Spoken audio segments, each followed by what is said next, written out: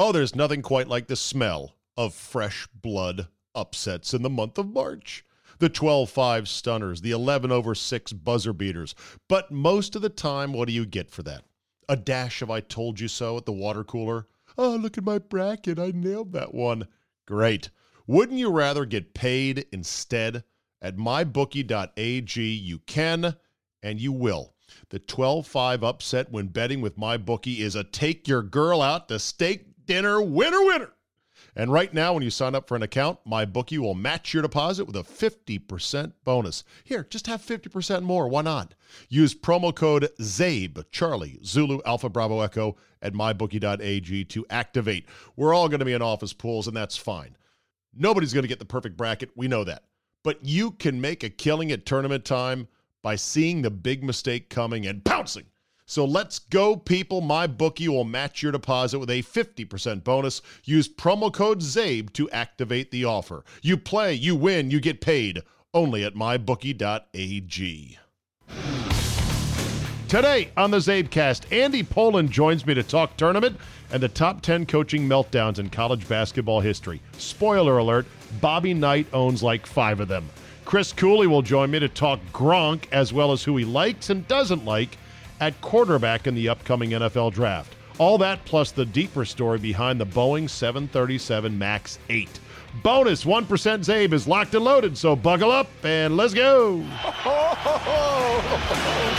we go.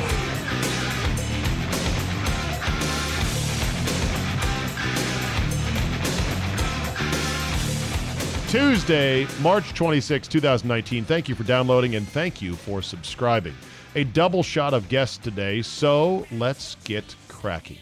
First, this Boeing story on the Supermax or the Boeing MAX 8, whatever, the 737 MAX 8 airplane, whatever it's called exactly, I think it's the MAX 8. I am but a rank amateur when it comes to understanding commercial aviation or aviation in general, but I've always been fascinated by it. So these stories always pique my interest. And especially, I've got a thing for commercial aviation crash stories. It's really is kind of a bit of a fetish for me. I don't worry about dying in an air crash, which I know a lot of people have serious mental breakdowns and panic attacks over flying. It just never resonated for me that, oh my God, we might die. Of course you might die. Of course, more dangerous on the ground in terms of sheer numbers. The Boeing 737 MAX story, though, that shakes me just a little bit. I was reading more about this over the weekend, and I'll just paraphrase. I was going to highlight and read. I don't need to do that. I'm just going to paraphrase it for you. Boeing had dismissed Airbus as a rival for quite some time. Airbus, of course, the consortium of European countries who said, hey, let's get into the airline game, into the commercial jet aviation game, and let's pool our resources and let's make a killer jet. And for years, Boeing is like, Airbus, they suck. Pilots for years had a saying which went, if it ain't Boeing, I ain't going. Because the Airbus relied more on electronics and computer systems and stuff that automated flying of the airplane. The old school pilots who loved to fly in the plane and be the captain, they were more dismissive of Airbus. And the company, Boeing, was like, whatever. Well, lo and behold, Airbus keeps grinding, getting better. All of a sudden, Airbus is about to land a huge account and about to land a huge blow to Boeing. They're about to fulfill a huge order with American Airlines with Airbus, the A320. They go to Boeing at the last minute, and they're like, hey, I know you don't want to hear this, but we're probably going to buy a bunch of Airbuses. Sorry about that, but they're more fuel efficient, and your 737, reliable, industry workhorse, it's just, we want to save money. So Boeing is like, oh, fuck. Really? All right, hold the phone. At this point, Boeing's engineers are like, Well, boss, we could build a brand new platform, a whole new plane that'll be more energy efficient, but that's going to take 10 years at least.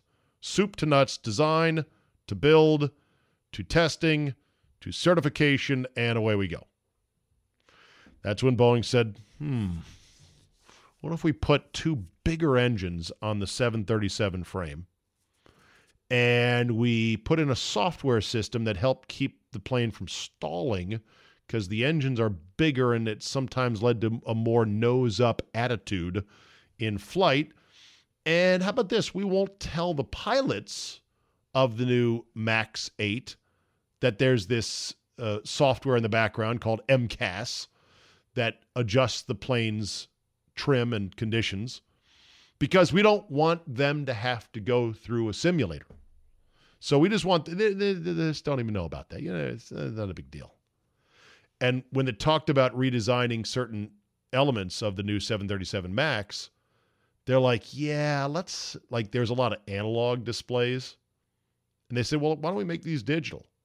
We can't then because it'll require pilots to go through training on this new plane, and that's going to take time, and that's going to take money, and tick-tock, we got to get this thing built.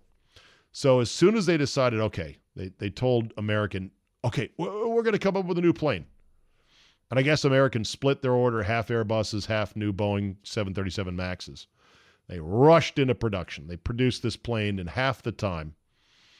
And they slapped this software in the background that was supposed to keep the plane from crashing by entering a stall. And instead, it might have, because again, I want to stress I'm just an idiot on the couch reading stories and with a passing interest in aviation.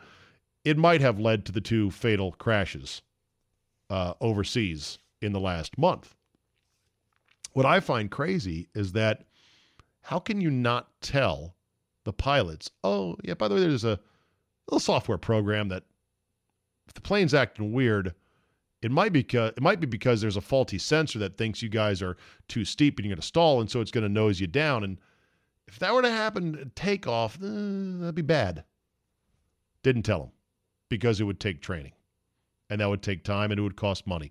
Of course, Boeing put out a statement. Our first priority is safety. Oh, shit! No, it's not. Your first priority was, oh, shit, Airbus is going to get this order. That's what your first priority was, your second priority, and just about every priority. So it looks like a bad deal for Boeing, and they're losing a lot of market capitalization. It's going to shake the company. Who knows what the official findings will be? They're putting out a new software patch for this airplane, which doesn't really reassure me if I'm flying on one of the new MAX 8s. Oh, great, there's a patch for the software. Wonderful.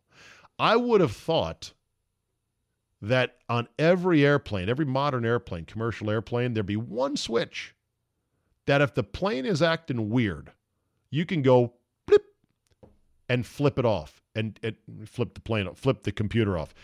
Literally disengage every bit of computer control of the airplane. Then you rely on your training skills as a pilot to fly the airplane, and hopefully we've trained our pilots well enough to understand how you fly a plane and what you do in certain situations and diagnose what's going wrong. Easier said than done, but not always. That said, bad deal. And, on top of it, they somehow lobbied our government to go, oh, yeah, we're just going to certify. Is it okay if we certify these planes ourselves? FAA. You don't want to get involved in this, do you? Oh, cool. All right, good.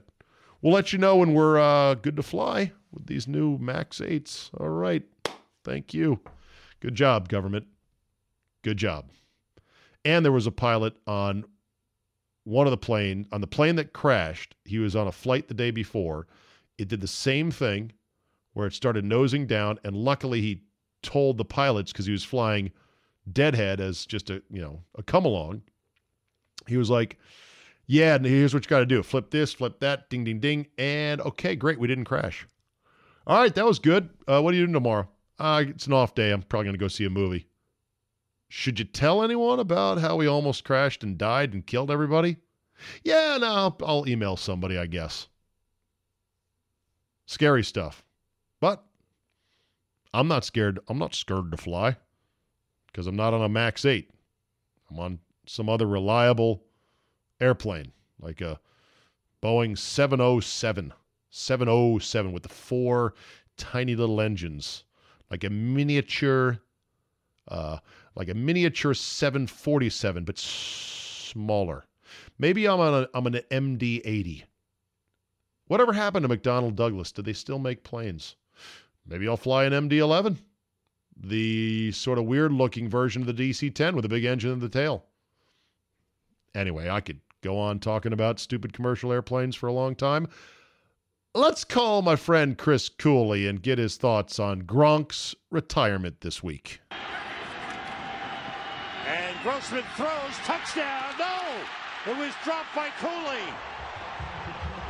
He was all alone, nobody around him, the ball was in his hands, and he dropped it. Busted coverage by the Jacksonville Jaguars. You think of Cooley, think of his slow start, Sam, over the last couple of games.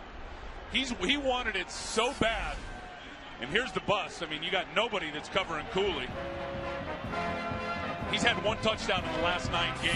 He won't have an easier catch than that. 1 touchdown in the last 9 games. Hail to the Redskins, hail victory.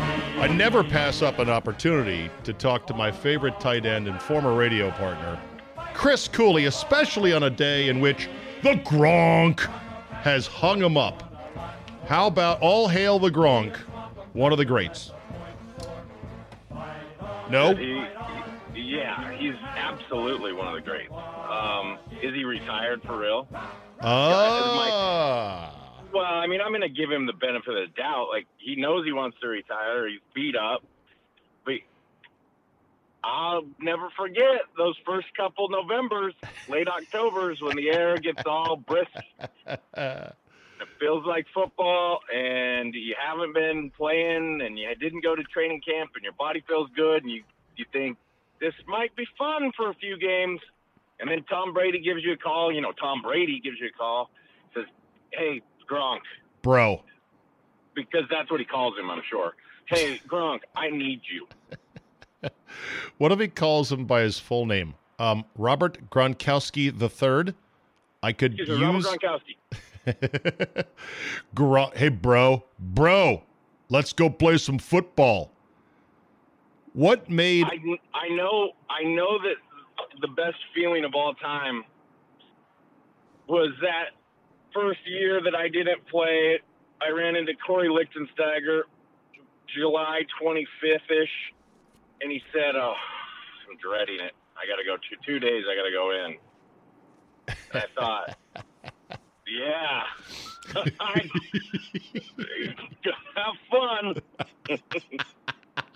Yeah, that's sort of the story that Joe Panos, former offensive guard for the Eagles and then the Buffalo Bills out of Wisconsin, he's now an agent. Panos said when he retired on the first day of training camp for Buffalo, where he reported, and then he quickly realized, nah, man, I can't do this anymore. And he never looked back. The thing is, that's amazing, is at the point Robert Gronkowski III is in his career, he doesn't need 1 second of training camp. You don't think so? I really don't. He knows the entire system. Everything's muscle memory at this point. He could sit out all spring, all training camp, come back, and in 3 weeks, starting October, by mid-November, he'll be Gronk. Well, by that logic, what does any multiple-time Pro Bowler who's played in the league for 8 or 9 years, what do any of them need out of training camp? I would think that would apply to everybody. It does, in my opinion. Oh, it does, in my opinion. Now, it would be different. It would be different to some extent if you had new system, new coaches, right, new quarterback, all of the rigmarole. You know, even in when Mike came, it was my 4th offense that I'd been a part of. It still took me a year to feel like I was completely comfortable in that offense. Right. But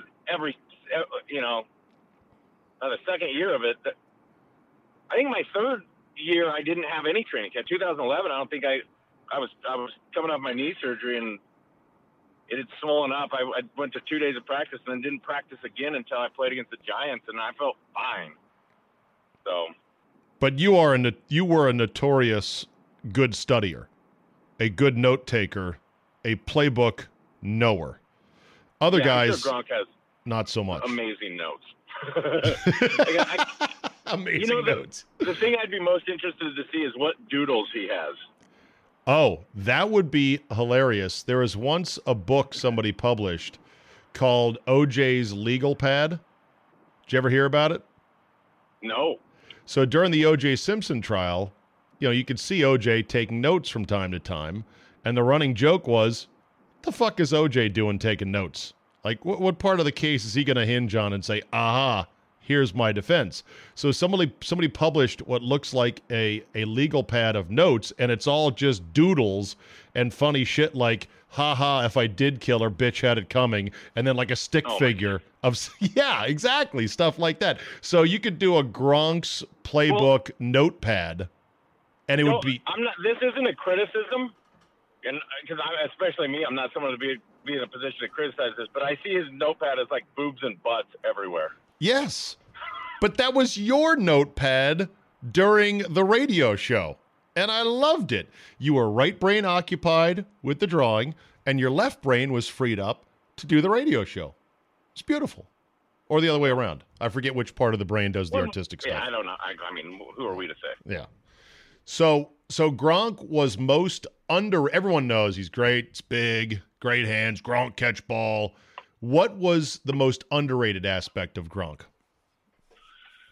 How fast he actually was when you saw him in real life. I'll never forget watching him play at FedEx in 2011, the year I went on injured reserve, because I'd been watching a ton of their film.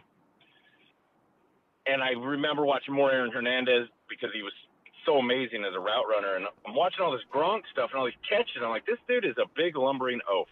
Right. And then he had 160 yards, caught a couple seam balls. And I was on the field during that game and just remember thinking, this dude is fast. He is faster than anybody gives him credit for. Even on TV, it doesn't come across as when you get in real time, real life, he's a monster and he's fast.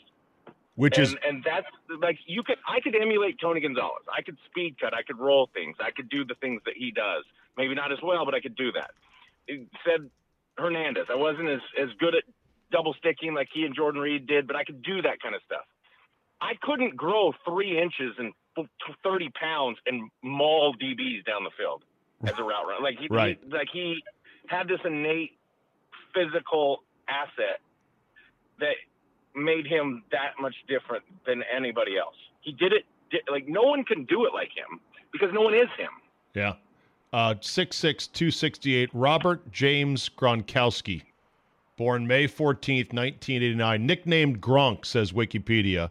Huge accolades, 3-time Super Bowl champ, 5-time Pro Bowl, 4-time first-team All-Pro, NFL Comeback Player of the Year, receiving touchdowns leader in 2011. I believe he's going to retire with the highest what's that? Oh, yeah, third in touchdowns. Go ahead. Right, but per game average. I heard that his per game averages, both catches and yards, are number one all time for tight ends. And that takes into account all the games he missed because of injury. So, in other words, when Gronk suited up, Gronk was going to dominate. Yeah, absolutely. And then playoff stats are through the roof. Exactly. So. And clutch moments, big catches.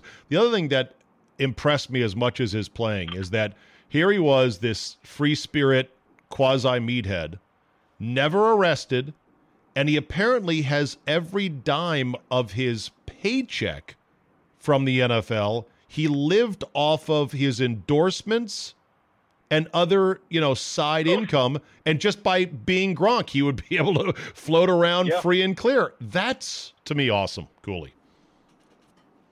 Yeah, as much as he seemed irresponsible, he was very irresponsible. I know it all too well.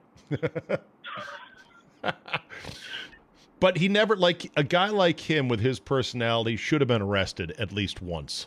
Why? He's just out having a good time drinking beers. You don't get arrested doing that if you're not doing dumb things. Well, have someone drive you around, have someone help take care of you, look out for you a little bit. Cooley, treat people nicely. That's the By the way, big he's thing. a legend in Boston, so it's not like he gets pulled over in Boston. They're not driving him home. But a lot of I'm not NFL saying that he drinks and drives, right. But you pull over Rob Gronkowski in Boston and bring him in as a cop, you're fired. Hey, way to go, Charles. You brought in Gronk. Yeah, you're fired, you idiot. You're off the force. What's wrong with you? Well, the thing is, like, there's a lot of athletes that are gods in their cities, and they go out and drink and whatever. And you say it's not hard, yet athletes keep getting in trouble. I think the key is you can't let people get under your skin with the whole disrespect thing, like he's dissing me, you know? Gronk, I think, just floated around like, okay, man, whatever. And that's why he never got into any trouble. One of the reasons. Sure, but also he's not a guy that you really need to diss because there's not a lot to diss. True. I don't know. I don't think it's that hard. Okay, I guess you got to have a little bit of a whatever personality, and he certainly had that. Yeah, or has that. Yeah, I think so. All right, so before I let you go, and you're getting out of your car right now, you've been watching tape as you do always. And yeah, you've probably been watching some quarterbacks. Redskins sitting at 15. Maybe they'll make a move, maybe not. I saw your thoughts on Josh Rosen. They horrified me just because you said he basically can't throw a screen pass. Oof. Or at least hasn't shown it yet. He did really struggle to complete anything underneath. Those are the easy ones, man. Come on. All right. I know, but you got to believe that if he can make the tough ones, he should be able to make the easy ones. All right, so give me 90 seconds on the quarterback crop coming out, starting with Kyler Murray, Dwayne Haskins, and then anyone else he wants. Daniel Jones or Drew Lock. Go. Kyler Murray's film will blow you away more than anybody else's film. It's stunning how good he is. It's porn. He can make every play. He can make every throw. He's going to scare teams to death with his legs. He's phenomenal. Everything about him, personally, I'd be highly concerned about. With all the stuff Charlie Casserly said, Charlie Casserly didn't make that stuff up. He did have bad interviews. He did struggle in that aspect. Probably didn't care very much. And so I look at him as the first overall pick either way because I think that's what Arizona did with Kingsbury, and they'll continue to pat him on the back and make everything work around him, and I think he'll probably have some success. He's amazing on the field. I love Drew Lock. I think he's the most all-around talented player as a pure type of quarterback. He's really athletic. He'll be able to move in the pocket, get away from pressure. His biggest criticism was makes too many throws off his back foot, except he's amazing off his back foot. He makes unbelievable throws off his back foot. He was in a versatile offense, ran a ton of pro concepts, like him a bunch. Would love him at 15. That would be a dream. I don't see it happening. Did not like Haskins at all. Very limited pro concepts, very slow feet, not good movement in the pocket. Needs to see receivers win before he throws balls. Needs another year in that offense to develop. Needs probably 2 in an NFL offense. Can make a lot of throws, big arm, talented player as a passer, but you're saying upside on him more than you're saying ready to play right now. And so in that, I don't see him as a top. I wouldn't take him in the first round. Okay. Daniel Jones? I'm amazing at evaluating upside. Jones is a little bit tougher to evaluate because Duke had zero talent around him in a terrible offensive line. So he is athletic. He gets out of the pocket. He makes a ton of big throws on the move. He's got a big arm. Some of the timing and rhythm anticipation stuff you don't always see because the offense doesn't provide it. I hate the comment, doesn't play well against better talent or better teams because their receivers don't win. How's your quarterback going to win? Right. I like Jones. I'm not 100% sure on Jones. Didn't have a good Senior Bowl. Didn't have a good combine. Probably pushed him down. Finley's a good player, very cerebral, smart player out of NC State. Questions on kind of person, kind of leader he is, even coming out of NC State. Never really fit in with that program. I like him. I don't love him. He's an all right kind of guy. I watched a ton of Will Greer the other day. He reminds me of a 2-inch taller Rex Grossman, and I'm not saying that in a bad way. Right. He's one of those. Greer's one of those weird ones. I want to like him so much. When he throws, it almost looks like he's jumping up out of his shoes. Like you'd like to see him drive more off his back leg. Misses a ton of throws high, misses a ton of throws with overthrows. And I don't like his technique as a thrower because obviously I know so much about throwing technique. But when I watch all these guys, I don't necessarily love his technique. Right. And it shows if he's not set and balanced, he doesn't throw the ball well. Now he can throw it on the move when he squares his shoulders, and he is on the move quite a bit, and the play action boot stuff on the move, he's good. But as far as scrambling and on the move, I think he's questionable. So I see Will Greer as probably a late second, early third round type of pick. Finley probably second, third round type of pick. Jones will probably go in the late first, depending on who needs somebody or doesn't need somebody. Did I miss anyone there? No. Perfect. So. By the way, a little birdie told me that Jay met with Will Greer and that Jay loves Will Greer. Doesn't mean they'll take him, but he said he loves him. Christopher. Well, I've met Will Greer and watched him throw in Ashburn. Hey, now. With Trace McSorley, and I would guarantee you their personalities would fit perfectly. Got it. Like I can see them as guys, two kind of the same type of guys, and they did meet because Google, the birdie, told me too, and they had sushi. So, Christopher Ken Cooley, two-time Pro Bowler, all-time leader in tight end receptions for the Washington Redskins, and never forget, first-team All-Sun Belt 2003 at the mighty Utah State University. Cooley, thanks for your time, brother. Appreciate it, Dave. Oh, there's nothing quite like the smell of fresh blood upsets in the month of March. The 12-5 stunners, the 11/6 buzzer beaters. But most of the time, what do you get for that? A dash of I told you so at the water cooler? Oh, look at my bracket. I nailed that one. Great. Wouldn't you rather get paid instead? At mybookie.ag, you can and you will. The 12-5 upset when betting with MyBookie is a take your girl out to steak dinner winner. And right now, when you sign up for an account, MyBookie will match your deposit with a 50% bonus. Here, just have 50% more. Why not? Use promo code ZABE, Charlie, Zulu, Alpha, Bravo, Echo, at mybookie.ag to activate. We're all going to be in office pools, and that's fine. Nobody's going to get the perfect bracket. We know that. But you can make a killing at tournament time by seeing the big mistake coming and pouncing. So let's go, people. MyBookie will match your deposit with a 50% bonus. Use promo code ZABE to activate the offer. You play, you win, you get paid. Only at mybookie.ag. So, are you over it from Saturday's loss to LSU? Well, I don't know. You know, the fact that they got in it was good. I've talked to people who know a lot more about basketball than I do, but I would say if you knew you could handle them with the zone, why didn't you come out with the zone? Right. And the answer is, it seems to be, well, you don't want to tell your players what you've been doing all year isn't working, and we're going to have to do something different to beat this team. So they tried the man, didn't work, went to zone, got back in the game, and unfortunately couldn't defend the last few seconds. But, you know, it is what it is. So that was the explanation, that you don't like to psychologically tell your players, hey, you're a man-to-man team, but we're going to play zone because these guys are like an NBA team. Yeah, I mean, it would seem to me that's what you would do. And, you know, maybe the comp is Rick Pitino when he was coaching at Providence, and he told the media prior to a Final Eight game, I believe, with Georgetown, where they had Mourning and Mutombo, and you know, they had guys like Billy Donovan and Carlton Screen on Providence. Carlton Screen. He said, we're going to go right at him inside.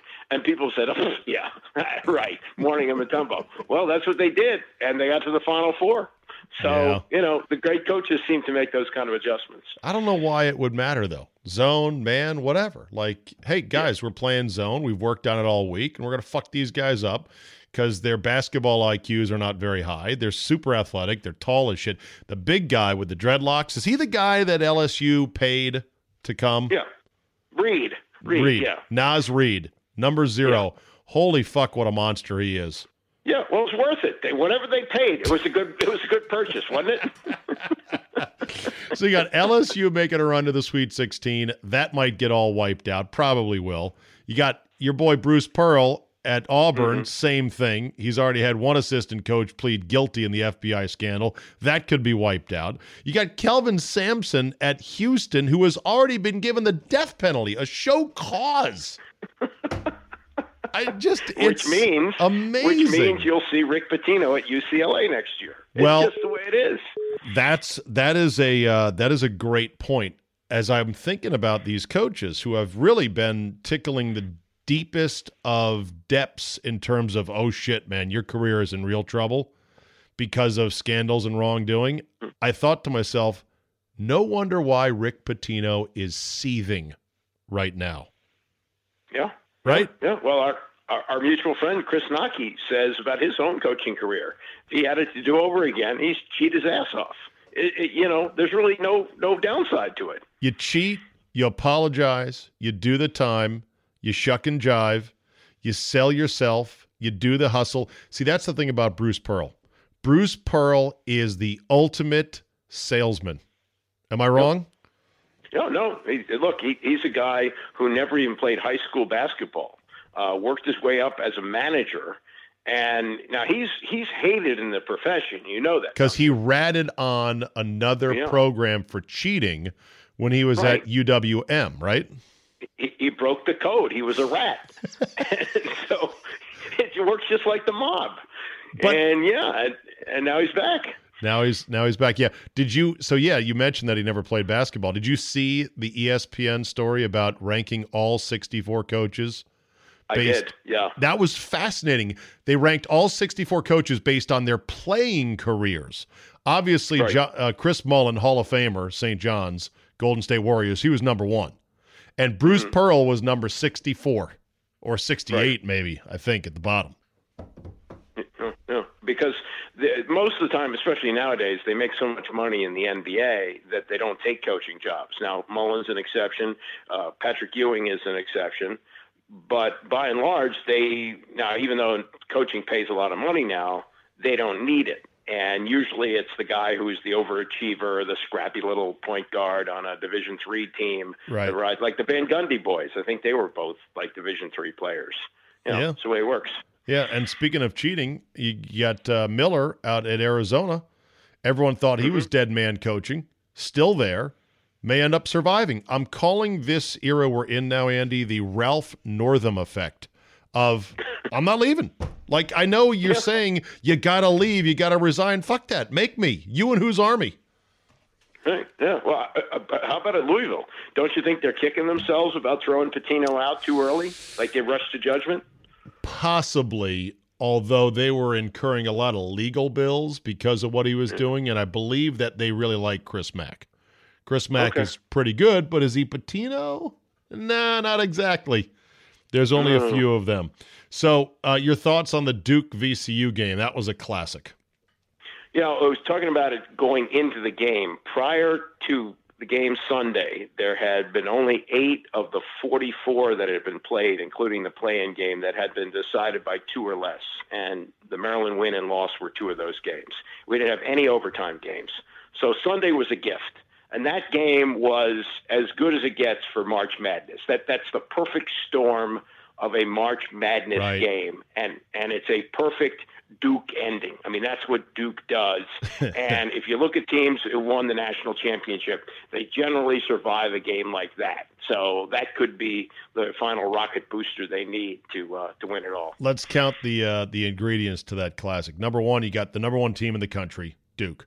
The one college basketball team that the super casual college basketball fan knows a little bit about and probably tunes in to watch. Like Pete Gillen once said, Duke, they're on TV more than Leave It to Beaver. Right. So you got Duke as the number 1 brand name franchise. You got the coaching connection of teacher and pupil and presumed successor at some point to Coach K. Well, Johnny Dawkins is 54. If Krzyzewski goes another 3 or 4 years, are they going to want somebody that old? Maybe. Who says he's only going to go 3 or 4? I think K's going to go 10 more. How old is K right now? If he goes 10, that then he's going to. So if he goes to he's over 70 now, or about 70. So if he goes to 80, then Johnny Dawkins is 64, 65. I don't know. It'll be like a Bill Guthridge situation. Remember when he took over for Dean Smith because he had been on the bench forever, and it's like, who is this old dude? And he actually did a pretty good job. Better job than Matt Doherty did. Yeah, exactly. Yeah. So you had the coach and the protege coaching angle. You had the coach with his son on the team angle. You had the freak angle in both Zion and in this kid Taco Fall. Greatest name since Fennis Dembo in college basketball. Taco Fall. and he looked a lot more athletic than Manute the two Bol. freaks that Manute Bol and Georgie Murasan that the Bullets/Wizards had. He looked like he was more of an athlete, but the NBA game has changed so much. I don't know if there's a spot for him anymore. I don't know if there is either, but it'll be fun to watch because he warped gravity around his entire being. Like there were Duke players that were going into the lane unguarded, and then they would peel out and then cruise away from the basket for no reason. And you're like, shoot that. What are you doing? You're like, oh, that's right. Taco Fall is standing right there. That guard knows he can't get the shot off. I know. And you saw Zion try and dunk on him and couldn't do it. And he started laughing. Yeah, and Taco said, I'm not going to let him posterize me. Then you had the replay, which I swear, Andy, I saw it both ways. I literally could not decide if it hit the rim or not. What about you? I didn't think it hit the rim, but if it was inconclusive, why did it take them 10 minutes to figure that out? Well, they take as long as they want in these replays, and that's frustrating. Then, of course, you had the dollop of controversy with the calls, no calls at the end. Everyone wants to hate Duke and conspiracy theory. I thought it was more than fairly officiated at the end. What'd you think? Yeah, I mean, they let him play, which is good. You're going to give Duke that kind of a break. And it also led to one of your favorite things where Krzyzewski gets to play the old softy. You know, I don't coach for wins. I coach for relationships. Yeah. And the money, because I do get paid $8 million a year. And Johnny's such a good friend, and they played so hard. But at least he stopped himself. He says, look, I'm not an idiot. I wanted to win the game. Right. But, yeah. Right. So it was a hell of a game, and you're right, we needed it because right now, if they don't get some close ones, they will have to cancel One Shining Moment because there will literally be only one shining moment. Right. You can't replay one shining moment for 3.5 minutes. That's not going to work. Yeah. All right, I want to rewind to last week and this Izzo thing and get your take on this because I believe at this point, Andy, the number of people who are pushing back on the supposedly outraged people, like Scott Van Pelt went into a deep dive on this on his One Big Thing, the number of people who are cutting straw men in half saying, I can't believe anyone's upset about this, outnumber the people who are genuinely upset 10-1. That's my sense of this, that there was a few people who poked their heads out of their rabbit holes and said, hey, man, he kind of lost his cool there. And then 10 people for every one of those jumped out and said, hey, man, that's just coaching. Settle down. Your thoughts? It's really bizarre how he went from kind of John Wooden-esque to Bobby Knight in a matter of 30 seconds. And this is the effect of viral video, that if this game is played on a Tuesday night in February in Iowa and he goes off on a player, the video is going to be out there. But because it's the NCAA tournament, everybody wants to go, oh, my God, look at that. Well, if you look at his program, the guy's been there 25 years. He's never had anything like this. Every one of his players has said, this is part of it. And the other thing that nobody heard was this kid Aaron Henry mouthing back to him. I mean, I've been around teenagers. My son played on the high school basketball team. I sat behind the bench. His coach, if one of his players did that, would have reacted the same way. But there have been, 60 people in the gym to see it, and nobody would have made a big deal about it. Part of being a player is shut the hell up, let the coach talk, do your job, and everything will be fine. And the kid went back to playing, and the kid also said, look, in practice, sometimes it's worse. And I don't understand how in one moment Tom Izzo can go from being this highly respected coach who does everything the right way to an incredible tyrant who's got to be disciplined. Doesn't make any sense. No, I don't think he did. And I think if you were to go on a search, a hard target search of every column, every online commentary or rant about how bad a guy Izzo is and this, that, or the other, it'd be hard to find, Andy. I don't think there was that many people out there. I think people preemptively pushed back and built straw men and then punched those straw men in the face without anyone of substance really saying, hey, man, he should be disciplined for this somehow. So yeah, I was disappointed in my partner, Tom Lavero, getting soft on this. Oh, no. Did he? Yeah, he lit up Izzo. He thinks that he said maybe there was a time for this. And he was also really conflicted, like his head was jerked in another way because Gary Williams, who rarely weighs in on Twitter, did, and is friends with Izzo, supported him and said, he's building guys who are going to go on and do other things. And, Gary maybe didn't have a moment like that, but I sat behind his bench and heard some of the things he said to his players. It's in the heat of the moment. It's not a terrible thing. The people who got the worst of it were Gary's assistants. When he coached, Gary's poor assistants used to take the most unbelievable brunt of Gary's rage, right? He'd turn around during the game and he would be like, why the fuck can't we guard? What are we doing? And the coaches would be like, I don't know. I'm not playing. I was behind the bench for one of Gary's great regular season wins. Grievous Vasquez hitting a shot with seconds to go to beat number 1 Duke. It was Vasquez's senior year. That was the team that lost to Michigan State, and it was a bizarro thing. It was about 10 minutes into the game, Maryland, or not even 10 minutes, but 4 minutes into the game, Maryland's up by about 7 or 8 points, and one of the strings in the net breaks. You rarely see this in a game. Sure. But they have to stop the game to replace the net. And the senior manager is up there, and he's wearing a suit because it's senior night, and he's sweating like crazy trying to replace the net. And it takes about 10 minutes, and there's a young assistant named Eson. I think it was Greg Eson was on that team, guy maybe in his 20s. Gary spent the whole 10 minutes of the net being replaced just ripping him up one side and down the other, as if to say, it was your responsibility to make sure that we had brand new nets there that weren't going to tear.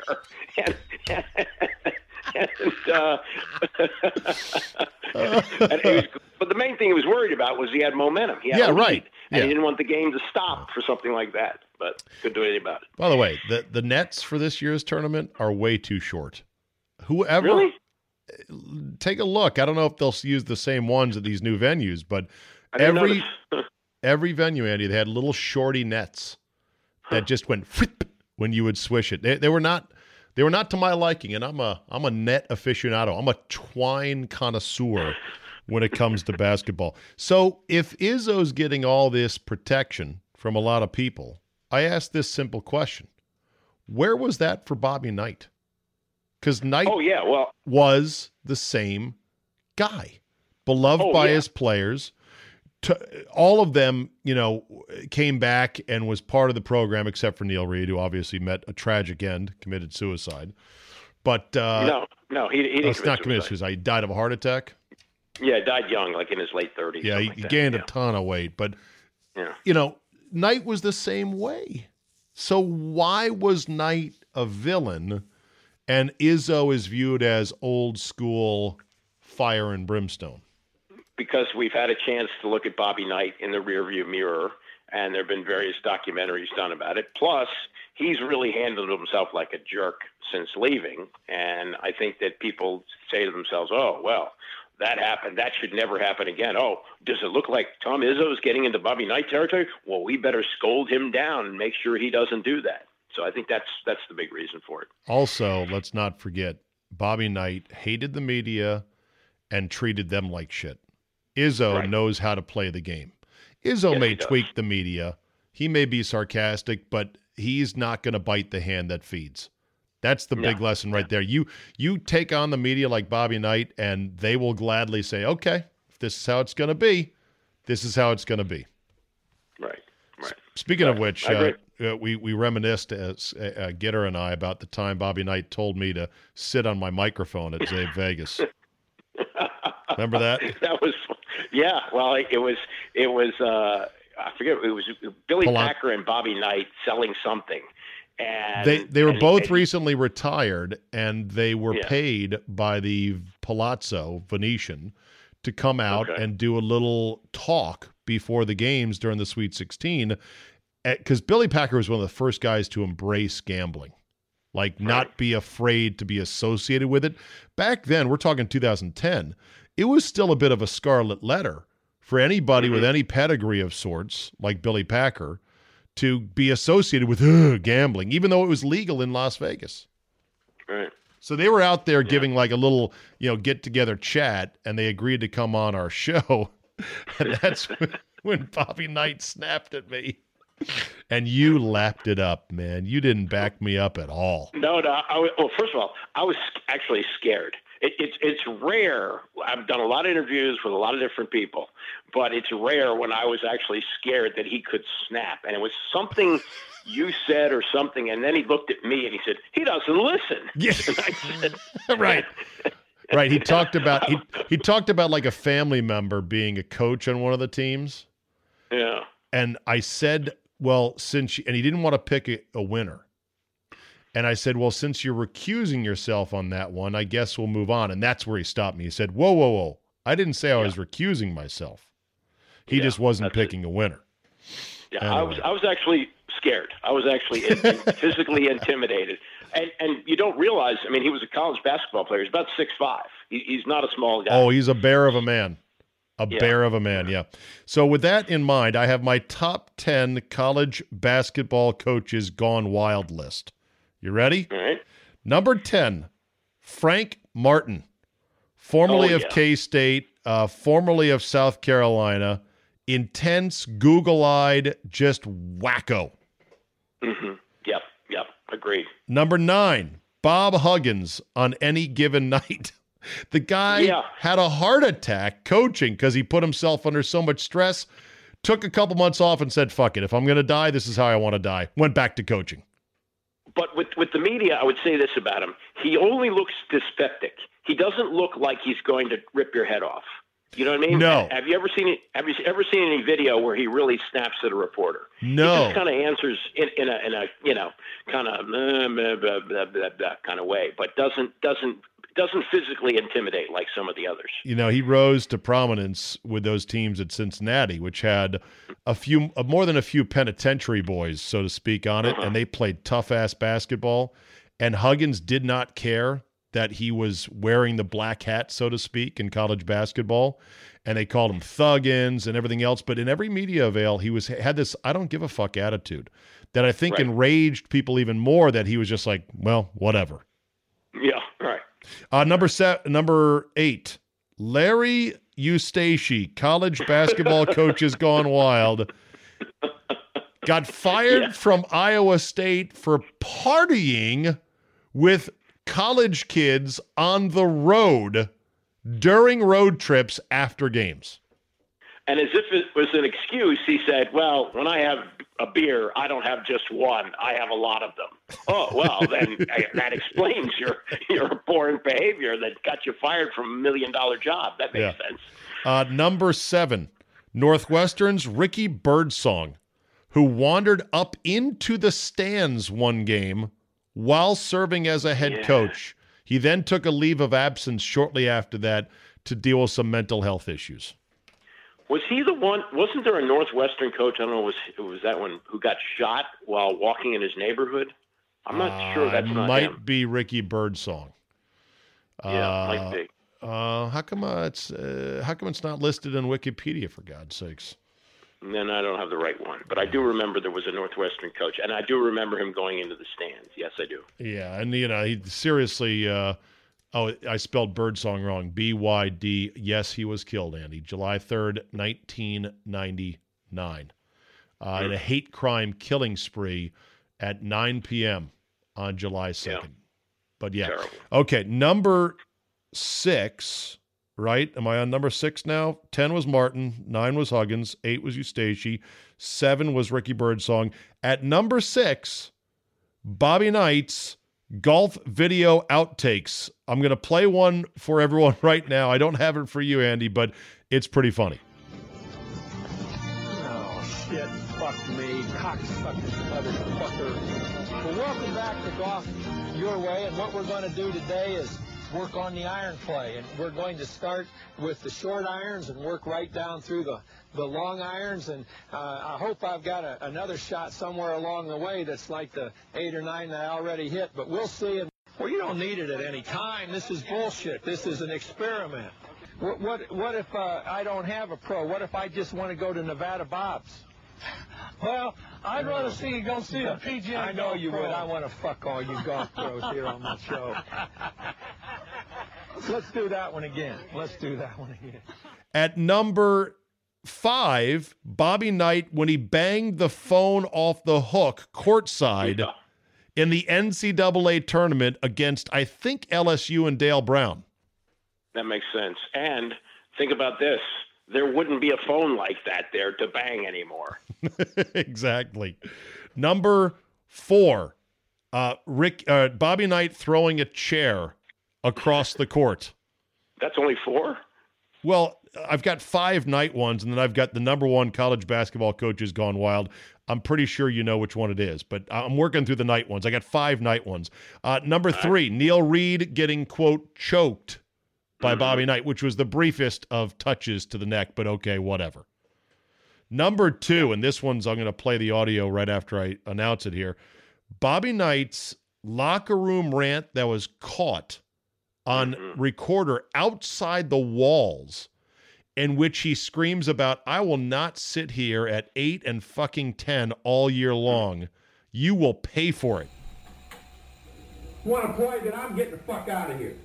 I mean, if you're not going to recover Greg Graham, if you're just going to let him drive by you, if the rest of you are going to let him catch the ball outside the 3-second lane and drive all the way in here without one guy challenging him, then I'm leaving and you fucking guys will run till you can't even suffer.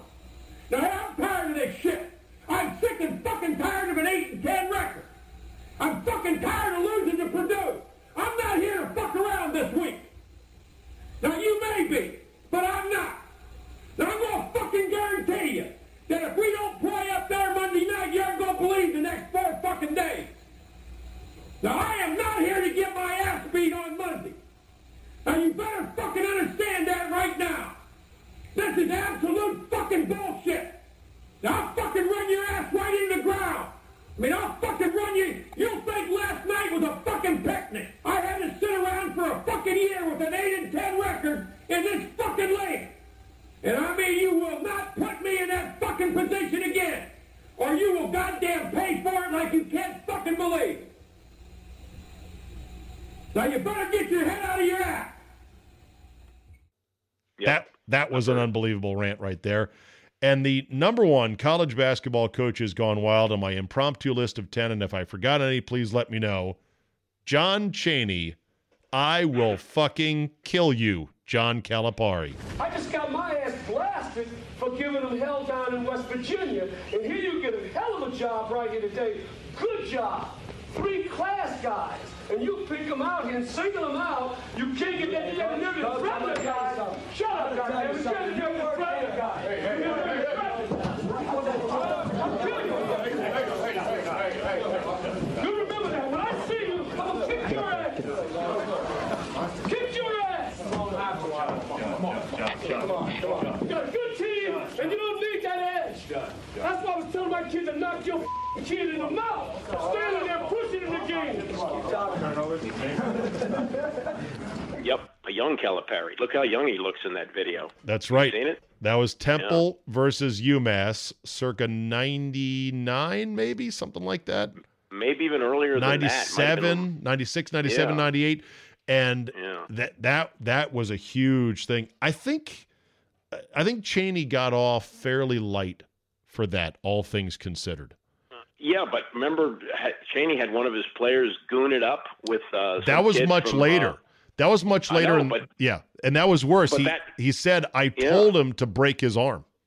Right, and he did. Yeah. Not good. All right, so those are my top 10 college basketball coaches gone wild. Some other things real quick here. It looks like the Bob Kraft endgame is afoot.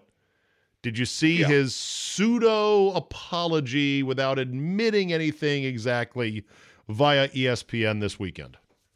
Yeah, I did. And we talked about this on the air. I wonder which way this goes with Goodell, who was obviously too light on the Patriots with Spygate and may have been too heavy-handed with Brady. Deflategate. Yeah. Yeah. So which way does he go? Because I guess the comp is Irsay, who got 6 games for a DUI? 6 games and the maximum $500,000. Yeah, well, the money's irrelevant, but let's say it's $500,000. Does he get 6 games for this? I would think. If he really wants to show that he's not being favored to owners, and when he's dropping discipline on players, why not kick him out the whole season? What does that mean? Does it mean he stops making money? No, he just can't do any league business. I think the league wants to wait as long as they can, because here's the key point in all this. This Florida Sheriff's Department may have way oversold the notion of human trafficking. Mm-hmm. In other words, no one's been actually charged in this sting that encompassed multiple rub and tug joints. No one has been charged yet with human trafficking. They may have trumped that up just as an excuse to go in and bust up some rub and tug joints, which they don't want in neighborhoods down there. The other thing that helps Kraft a lot is that it turns out he got services from a 54 and a 43-year-old woman. That's a lot. Management. That's a lot. Right, management, the best. I want management here. Help me out here. But if it had been an 18-year-old girl, way bigger problem. Agreed? Oh, of course. Of course. So the suspension would have been longer. This now smells to me like a 2 to 4 gamer, not a 6 gamer. But what do I know? Possibly, but the video will get out. TMZ is going to get it, and somebody in the sheriff's department was quoted as saying, "Oh yeah, it's bad. It's really bad." So it's bad. What is he going to say? Oh no, it's pretty good actually. Bob Kraft looks pretty buff, and he doesn't look awkward or stupid at all, getting blown by a 54-year-old Chinese masseuse. Right. I mean, it's not like, apparently the video is clear enough, so it might be Bob Kraft, or it could be a number of any other people. We don't really know. Now, his lawyer is also looking to get the charges dropped on a technicality, because he said that the information was obtained illegally and the video was obtained illegally. So, that's what he's going for. So if the charges go away, then I guess there's no crime, right? Or how does Goodell view that? Well, the way these prostitution busts go, the defendants can plead not quite guilty, but they're not going to be innocent. They're going to go through a class, and then they're going to have their record expunged, and they basically plead in a way that says, look, I'm not saying I did it, but you probably would have beat me in court, so let's just fast forward through all of that. And from a legal standpoint, it just makes things a lot easier. But Goodell is the one, the shield court, as I put it, the wrath of Lisa Friel, the women's rights issues, chief for the NFL. Her court is not a real court. And so that's where Kraft's real jeopardy is.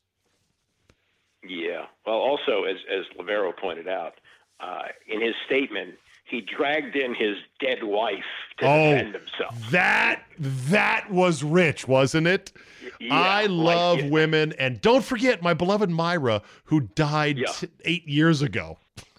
Right. Who gave me my moral compass, not in so many words. But apparently you've lost that, Bob. And not only that, you did a day-night doubleheader. It wasn't like, you just showed up once. Right. You were there the night before and came back hungry for breakfast. I mean, come on. He was under a lot of stress. The Patriots were in the AFC title game, man. Guys got to release it. Like they haven't been before. I know. I know. He should have said, Myra let me do this all the time.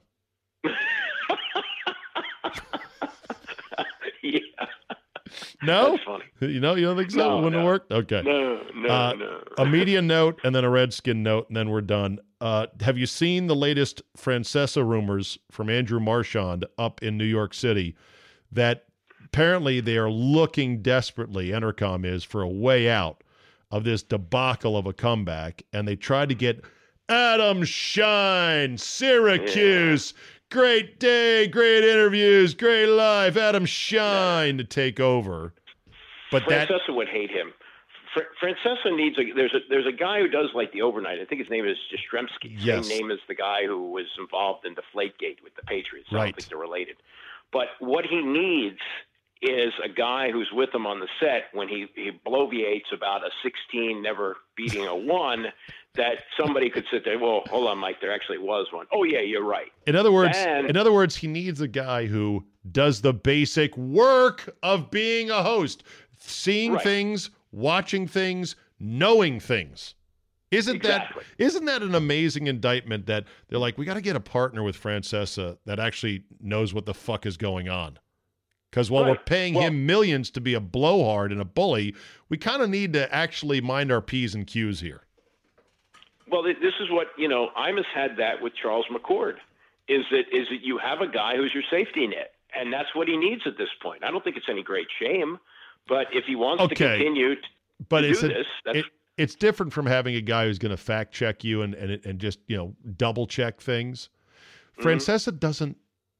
He must go out of his way to not know anything. Like, for example, when he was told by a caller about the Izzo incident, this is at 2 p.m, when it's been the talk of sports radio and television all day long. He still hadn't seen it, didn't know what it was. I know. Not only that, he had his producer send it to him on his phone because he does the show from home now. And then he spent watched 30 seconds without saying a word on the air while he watched it. Unbelievable. So how do you think it's going to end for Francesa? I think it ends, and it ends badly. I think Kay will beat him in this ratings book coming up, and then he's going to leave and say it was his decision or whatever. But I don't think Francesa makes it to football season. Probably not, and I don't think that Adam Shine is definitely the answer. The politically correct thing to do, I guess, is to put the show they originally had there for 4 months back. CMB? Yeah. Okay. Well, and see what happens. But yeah, I mean, I agree. But although, even if he's neck and neck with Kay, they're still making money. I mean, he's there to produce money for the station and produce money for himself. Sure. So, and he's flirted with dropping to 2, but I guess in the final rating period, which is 3 months, he narrowly edged out Kay again. Yeah. No. All right. Last topic. The Redskins, our beloved Redskins, Andy, I'm not sure if you saw this, have been posted by many sports books leading into the 2019 season as the longest odds to make the Super Bowl at over 150 to 1. It's not just the long shot odds involved that to me is startling. It's the fact that we are dead fucking last. In other words, we have now fallen behind both the Jets and the Browns and the Jaguars, the usual perennial suspects of being the farthest planets from the NFL sun. This is new territory for us, Andy. It's new. I'm telling you. Yeah, I can't really remember that. Like, even when they were 3-13 under Norv, coming off, basically rebuilding. I mean, I don't know what the odds were then, but yeah, they've certainly earned that. And look, the guy who is going to be the starting quarterback apparently showed up at a race over the weekend on crutches. Yeah, apparently Colt had another surgery and nobody really talked about it. And they're like, no, it's just a cleanup surgery. He's going to be fine.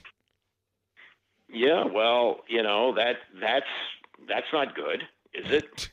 No. So how do you feel about being the farthest planet from the sun? We are now Pluto, Andy. Cold, desolate, lifeless. We are sitting at the bottom of any expectations for next year. Hasn't been well earned. Hasn't this? Yeah, I mean, it's not like this. It's not like they did everything right and a string of bad luck happened. I mean, even if Alex Smith is playing this year, maybe they're not picked for those odds, but they're nowhere near being in the Super Bowl mix. Oh, I know. It's amazing. It's incredible. All right. Yeah. They earned it. All right, that'll do it for us today. Thank you, Andy, for your time. As always, we'll miss you in Vegas. Let me know if you want to get any bets down, although in this day and age, I don't even have to do that. Nobody has to do that anymore. It's like, you want to bet to get down? No, everyone can bet everywhere nowadays.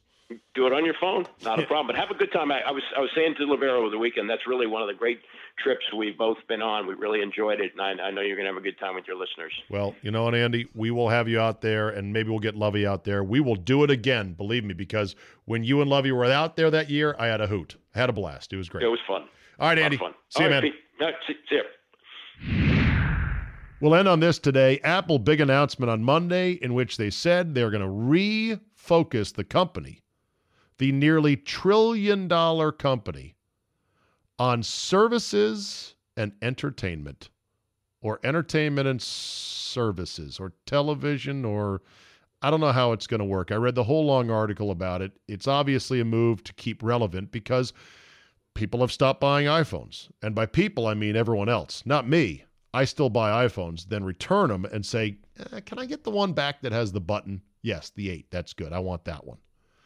People aren't buying iPhones. They're lasting longer. You don't need all the horsepower that's in them. Everything is as good as you could possibly want it. Camera, screen, speed, etc. The only thing that doesn't work in phones are the fucking ability to call people and to have them listen to you clearly, which maybe they're working on, maybe not. So Apple wants to refocus on delivering movies and TV shows and original content and services. I don't know what that means, services. Oh, financial services. Who's your accountant, Bob? Apple.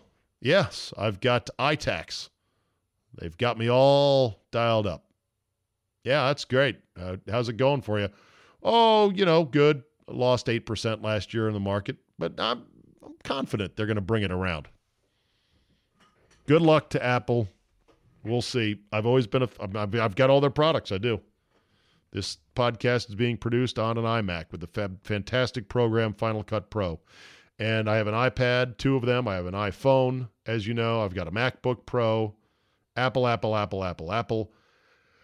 Oh, I hope Tim Cook knows what the fuck he's doing for the next 20 years, because I don't want to have to learn another computer system. That'll do it for today. Download, subscribe, comment, like, tell a couple friends. Zabecast app is absolutely free. Subscribe to Premium by going to zabe.com/premium and get Fridays as well. Podcasts are the future. Email me with topics, feedback, and suggestions at zabe@yahoo.com. Now get on out there and help an old lady across the street, and we will see you next time.